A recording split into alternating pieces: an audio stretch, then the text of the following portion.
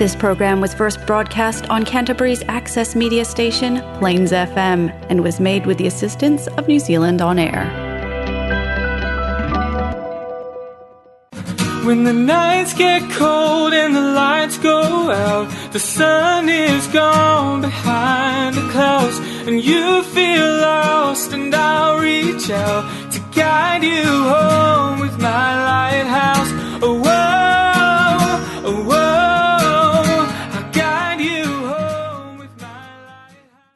Welcome to Lighthouse of Hope. I'm your host, Michael Hempseed. I'm so glad you're joining us today. On the show today, we have Chris Taylor from Kidz Needs Dads. Chris, welcome to the show. Hi, Michael. So, Chris, first of all, can you just tell us a little bit about yourself, and then we'll get to the trust a little bit later on. Yeah, so my name's Chris Taylor. Originally from England, been living in New Zealand for about 18 years now, and trained as an engineer. I was in engineering for about 20 years, and then I transitioned in my early 40s into coaching, and in the last sort of 18 months I've moved more towards mental health, community service, and hence the role that I have, part-time role I have currently now with Kidz Need Dads.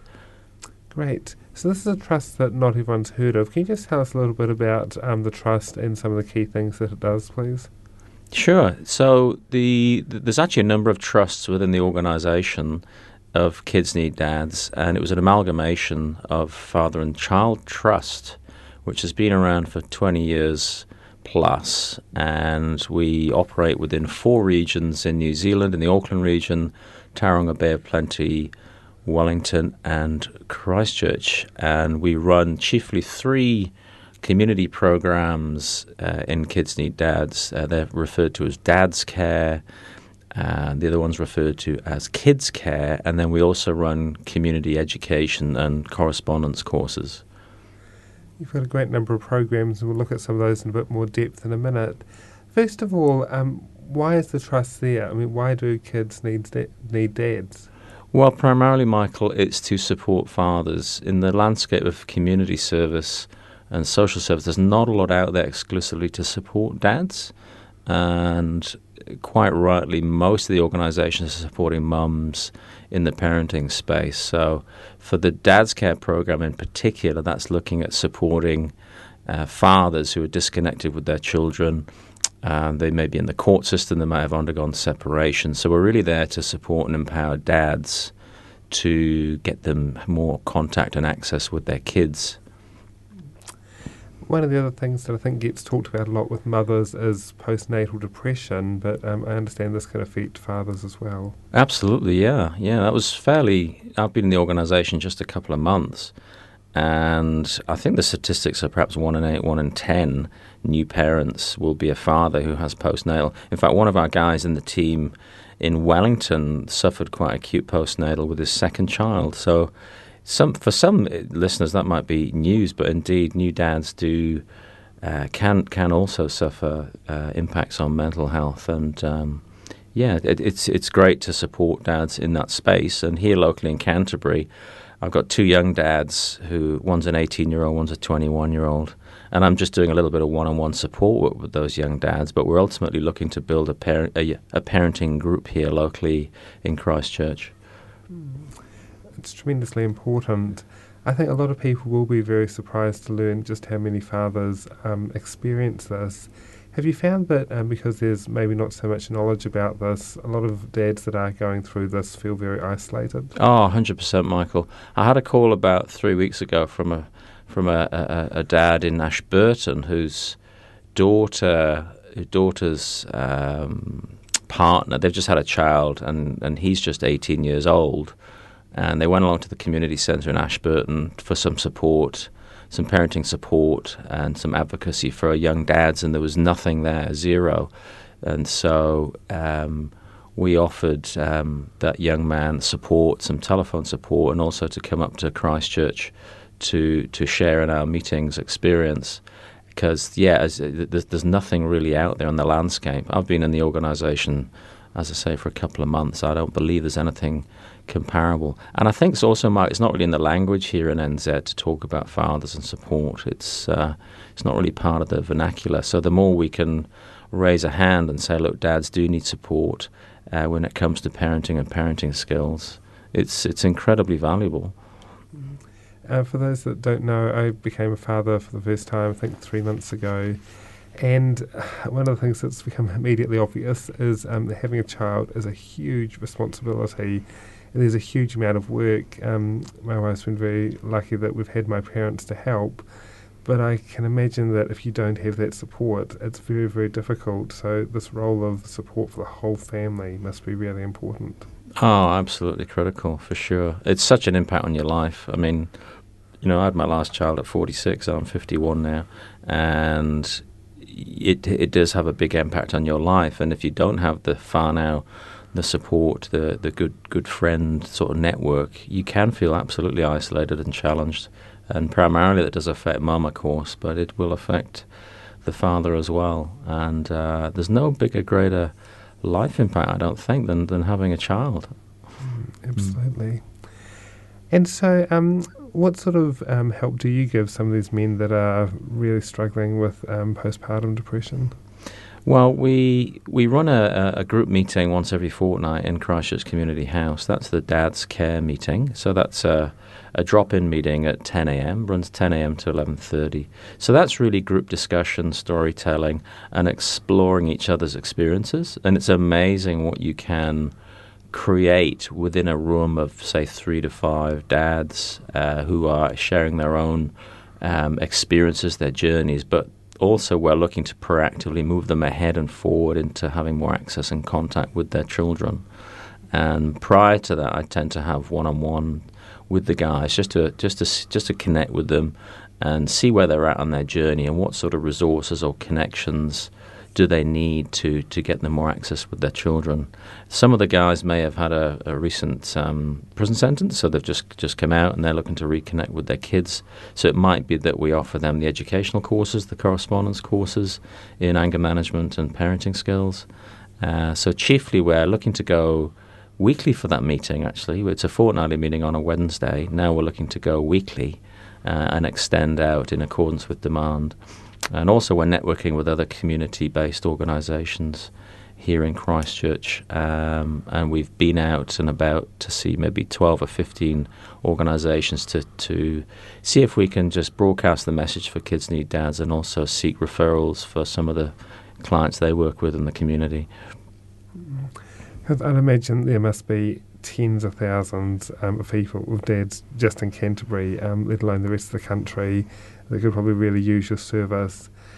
Have you found that some people have been struggling for months or years, and then what's it like to finally find your organisation? Oh, 100%. Even if it's just having a dialogue with someone in a room and just to share their story. As I say, it's not really in the common expected culture, I suppose, to walk forward and ask for support. But there will be hundreds of families, thousands perhaps, of families here in Christchurch who are struggling. And yeah, we're open for business, so we're looking to extend our support group. We're going to run weekly meetings, potentially an evening meeting. And I kind of just say try and be courageous and step forward. We have some regulars now in our meetings, and we also have guys who come in, and it might just be a bit too challenging, so they come in and then they go away. So it's I don't know. It's being courageous to experience a new group to share your story. Because when you hear someone else's story who's similarly challenged, it's amazing the effect it can have on you, and can be motivating and inspiring. But yeah, I work with Sandra Murphy there at Christchurch Community House. We're kind of expecting this just to grow as the word gets out. Yeah. Yeah, I know, for example, with Alcoholics Anonymous, there's different types of meetings, but some types of meetings you can go to, there'll be a speaker or two speakers, and then people are encouraged to share their story, but there's no obligation to share. I've heard many people say, I went there for 6 months before I opened up, and if that happened with Kids Needs Dads, would that be okay? Absolutely, 100%. You can just come and listen, and often things can shift when you're just listening. You don't have to vocalize or tell your story. It's completely voluntary. It's confidential in the room there, and the guys just share what they feel they can at that time.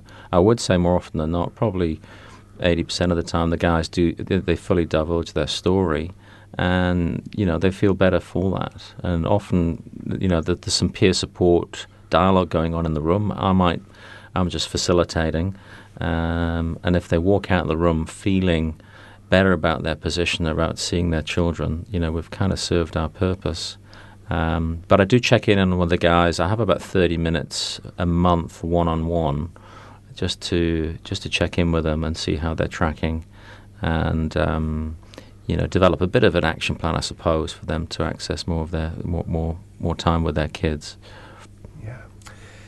And is there any sort of criteria for people coming to your organisation? Like, do they need a referral from a GP, or how can people come to you? No, we take anyone from the community.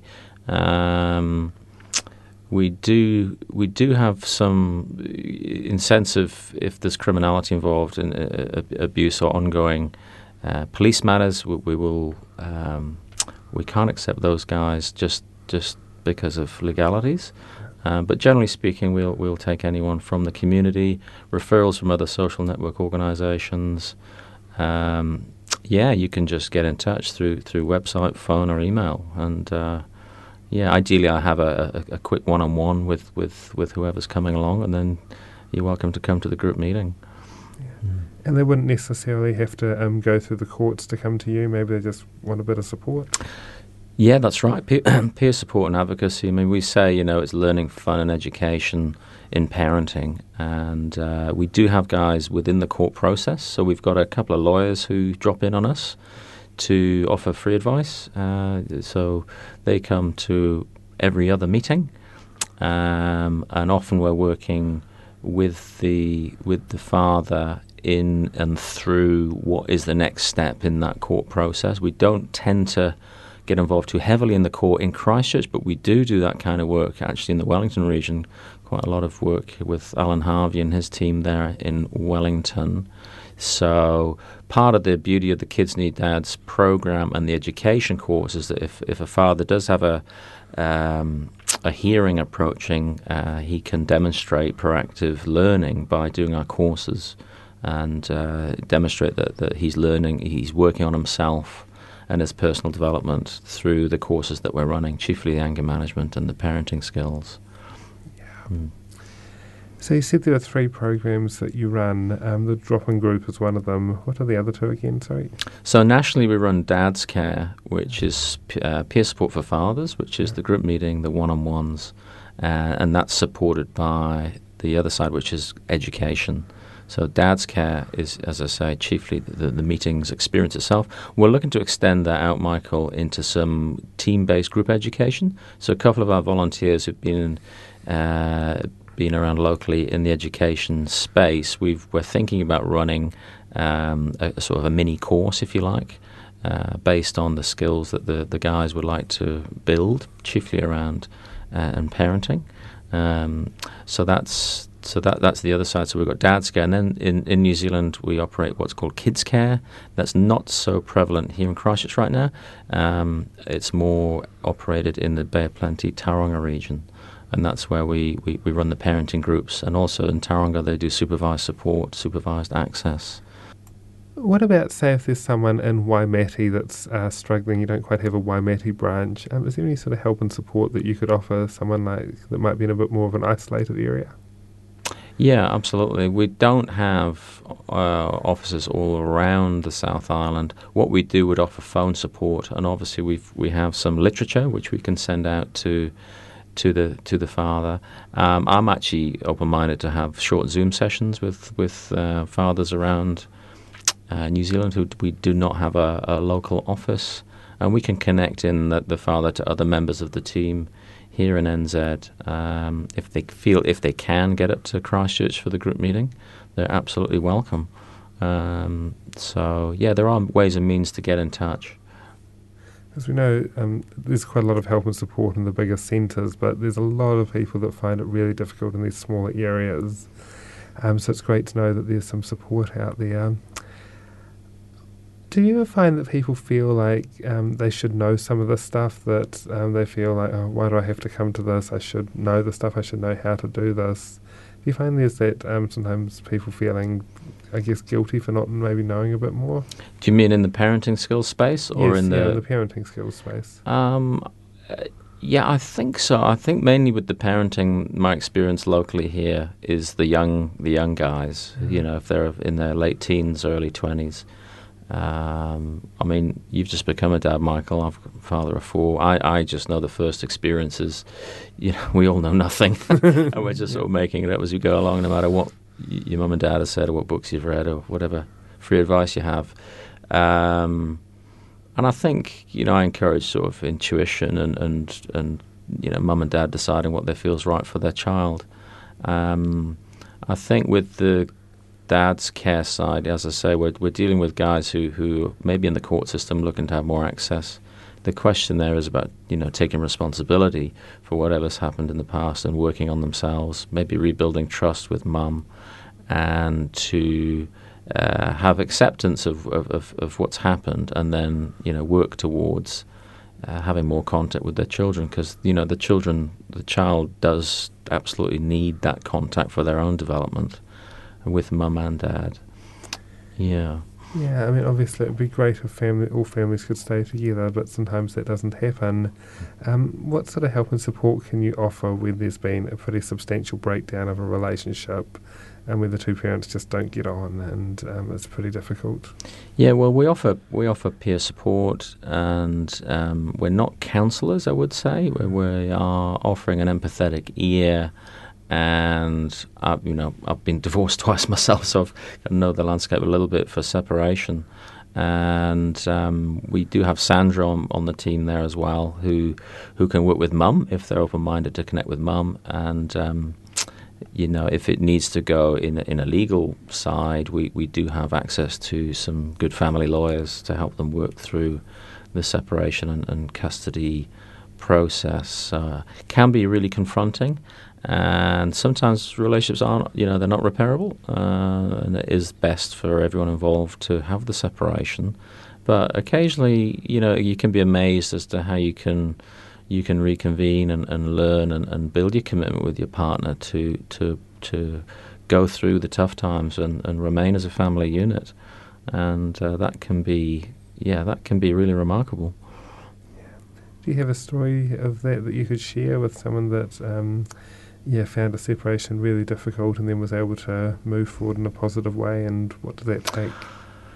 Yeah, I do. A young dad who had his second child, and he decided that he wanted to leave his partner for someone else. And what happened there was he recognized the short-termism and the selfishness of that choice, I guess, to leave his young family. And he had sort of an epiphany that what he was losing was far greater than what he potentially could be gaining. And he's got 2 young kids, 3 years old and about 1 year old. And now he's back with his partner. And I spoke to him about a month ago, and he's never been in a better space. And it wasn't easy to do that, but now he's seeing the long picture for, you know, building his connections with his kids and his family and his partner. And, you know, I tip my hat off to him. He's done very, very well for himself. So it's thinking about the long term. I think that the challenge, Michael, today is we're living in a short-termist mentality society with fast food, fast love, fast everything, fast smartphone, fast cars. I think if we stop and breathe and pause as to what's most important in life, that does need, you know, commitment, and it does need a sense of connection to build a family, you know, for life. And often I think it's just thinking about the child. Even if, you know, parents are at war, they're waging war and they're going to courts, etc. If you can try and stop and think about your child and the psychology of the child and the needs of that child, it's to have both parents in the family unit, and that is just so critical for their own their own development, their brain development, and how they end up functioning as a young person and as a citizen. One of the things you mentioned was that sometimes people have made some really bad decisions in the past. I think we live in a culture that says that this can't be fixed. There's someone does something stupid on social media, we tend to hound that person. But you're telling me you've seen examples where maybe people have made poor choices, maybe things didn't go so well, that they've been able to go on and rebuild from that. Yeah, so really in that space, Michael, it's the anger management. So if someone's been violent to their partner and they may have a court order, and the court system does look at history and track record of behaviour, and occasionally that's quite unforgiving, and some would say rightly so. The idea there is to work yourself forward from today into the future. So it's taking responsibility for those actions, working on your own mindset and your own behaviours to demonstrate to either the court system or your ex-partner or the whānau that you've accepted the decisions you've made in the past. If there's been violence at play or if there's been misuse of substances, you're proactively working on your life. It's working on your own life and your family life. There's one gentleman in particular I'm thinking of who had a drug and alcohol challenge. He's a young guy. He has one son, and he's amazing. He's got a drug and alcohol counsellor on board. He has a counsellor, a psychological counsellor on board. He's doing our courses. He is very vocal and inspirational in our meetings, and he had one event in the past where there was a police incident, and he's remorseful of that event. But where he is now compared to 4 years ago he's just a different guy. So we've always got the opportunity to learn and to grow where we are here and now today, and demonstrating that in your actions and your behaviours to your whānau, to your lawyer, to your ex, to your wider community. It's always possible. There's always possibilities there for you. Yeah. Obviously, if people are chronic abusers, they need to be separated. But it is important to know that people can change. Sometimes people are going through a really bad patch in their life. They become addicted to alcohol. In the past, people used to say, once an alcoholic, always an alcoholic. And, we now know that, people can actually stay sober for years or decades in some cases. So it is important to know that, if someone's made a mistake in the past, that can be changed. A pattern of abuse is obviously very different. That's right. And, there is an alcohol culture in NZ, there's no doubt about it. We drive up Madras Street here and there's alcohol on the billboards, and it's part of the sort of living fabric. But I think it's important to have the support out there in the community, and also have those who inspire you to make those courageous decisions. Is it to give up alcohol or marijuana? We had a gentleman in the group meeting a few weeks ago in his late 20s, and he's clean now from being a drug and for being addicted to marijuana and alcohol in his teens and early 20s. Now he's completely clean, and he's speaking like he's almost like a messiah figure. He's seeing the ills of the past, and quite stunning in that meeting to hear that young guy talk. So, it's just sort of inspiring that personal choice. And it is challenging out there in society, but you can make reparation at any time. Unfortunately, we're out of time. This has been a great interview to hear more about what you do. How do people contact Kidz Needs Dads?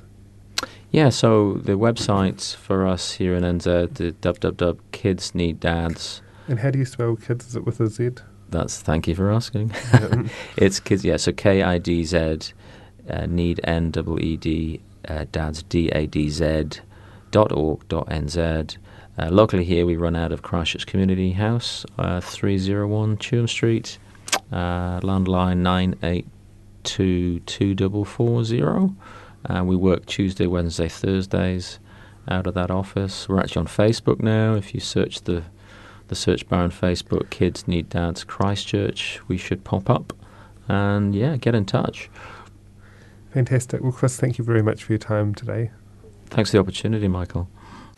When the nights get cold and the lights go out, the sun is gone behind the clouds, and you feel lost, and I'll reach out to guide you home with my lighthouse.